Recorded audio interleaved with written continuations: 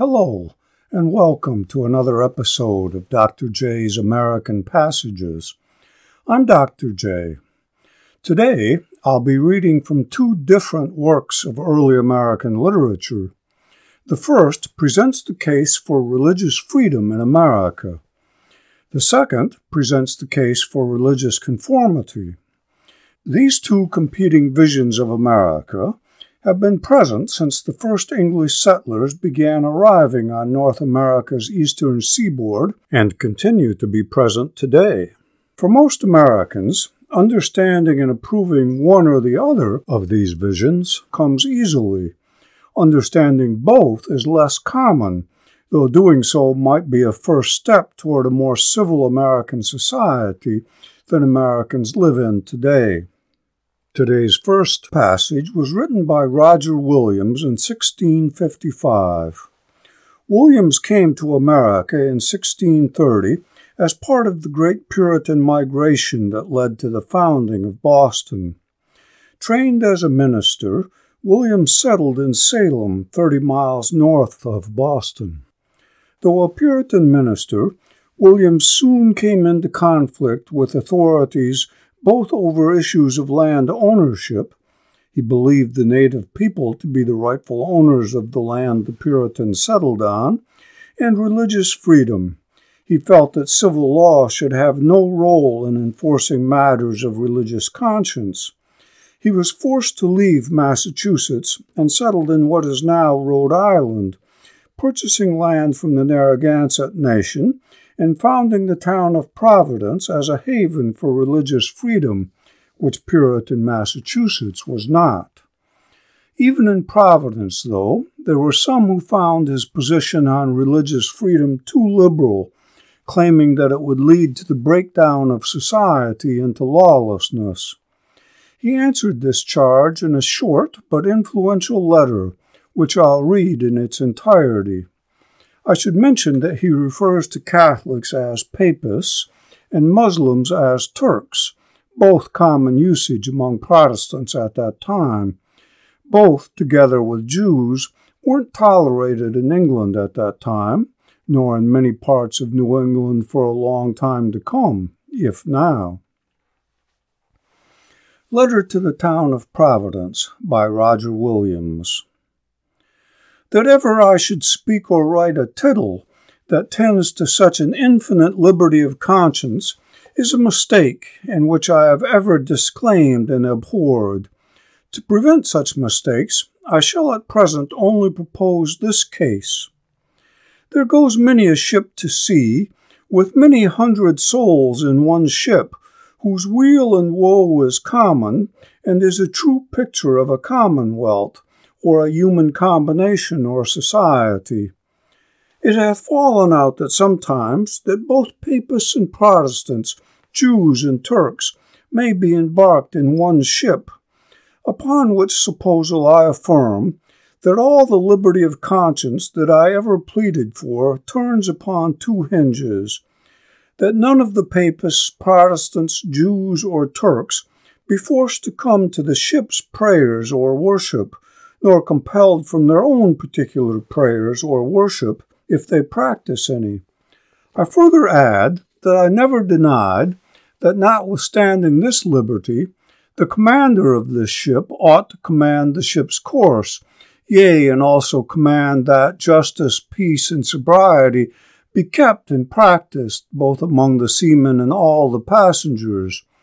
If any of the seamen refuse to perform their services, or passengers to pay their freight, if any refuse to help, in person or purse, toward the common charges or defense, if any refuse to obey the common laws and orders of the ship concerning their common peace or preservation, if any shall mutiny and rise up against their commanders and officers, if any should preach or write that there ought to be no commanders or officers, because all are equal in Christ, therefore no masters nor officers, no laws nor orders, nor corrections nor punishments, I say, I never denied, but in such cases, whatever is pretended, The commander or commanders may judge, resist, compel, and punish such transgressors according to their deserts and merits.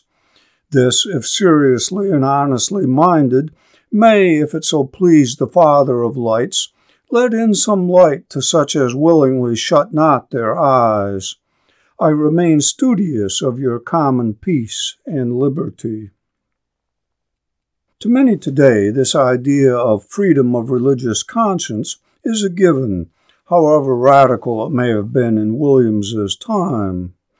Williams's letter isn't a statement that solves all problems, as just what the laws that all must obey for justice, peace, and sobriety are to be still needs to be determined.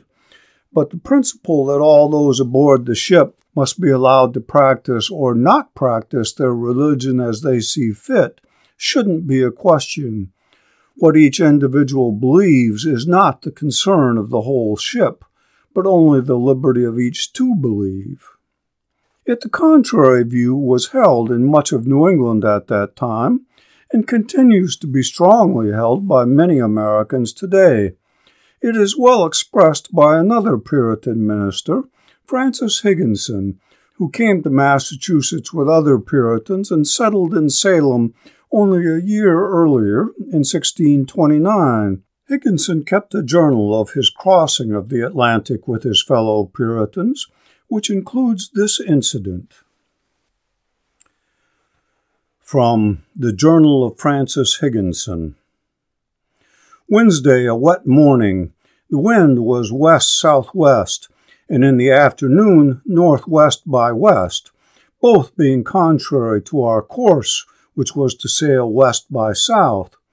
Thus it pleased God to lay his hand upon us by sickness and death in contrary winds, and stirred up some of us to make the motion of humbling ourselves under the hand of God by keeping a solemn day of fasting and prayer unto God, to beseech him to remove the continuance and further increase of these evils from us, which was willingly condescended unto as a duty very fitting and needful for our present state and condition.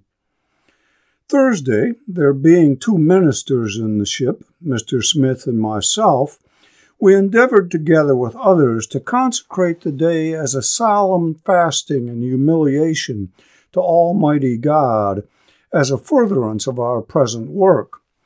And it pleased God the ship was becalmed all day, so that we were freed from any encumbrance. And as soon as we had done prayers, see and behold the goodness of God. About 7 o'clock at night, the wind turned to northeast, and we had a fair gale that night, as a manifest evidence of the Lord's hearing our prayers. The contrast is strikingly clear. Both Williams and Higginson give the image of a ship, figuratively in Williams' letter, literally in Higginson's journal. On a ship, the weal or woe of one is the weal or woe of all, in that if the ship sinks, all are thrown into the ocean.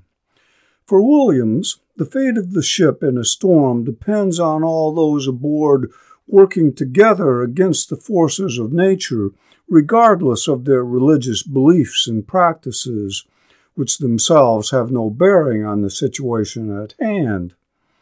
For Higginson, though, the weal or woe of those aboard ship depends upon another factor, the favor of God, and God will show his favor on the ship as a whole when those aboard acknowledge him through their common religious practice. Those aboard Higginson's ship of Puritan Christians humble themselves to God.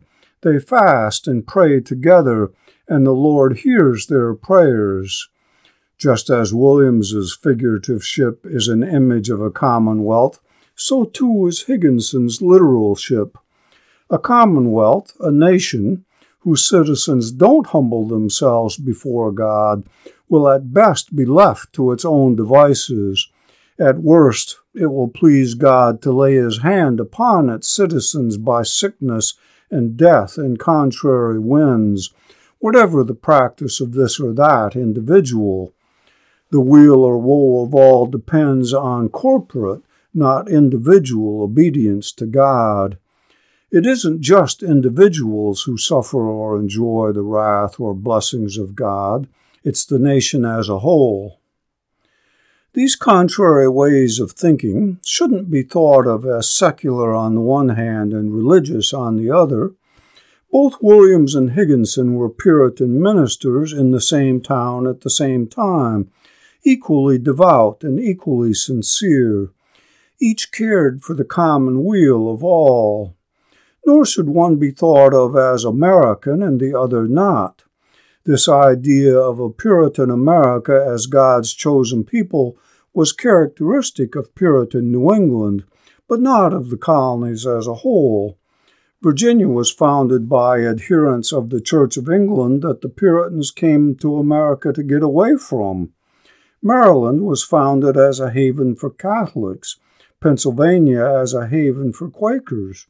Manhattan was originally settled by the Dutch and quickly became a cosmopolitan center of trade, intermingling Protestants, Catholics, Jews, Muslims, and pagans of any and every sort. German Lutherans would expand into the Midwest, and eventually the United States would absorb both the French Catholic Mississippi and the Spanish Catholic West. At the time of the American Revolution, European Enlightenment thought was pervasive among the leaders of the revolutionary movement. Thus, the religious liberty of conscience championed by Roger Williams came to the fore in Philadelphia in the writing of the American Constitution. The perspective of Puritan Boston, though, expressed by Francis Higginson, didn't disappear, though in the centuries since American independence it has migrated from Boston. It too retains a strong, even expanding presence in American society today.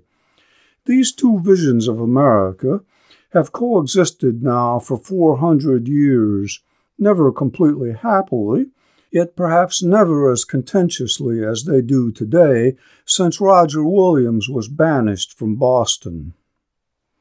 Until next time, I'm Dr. J.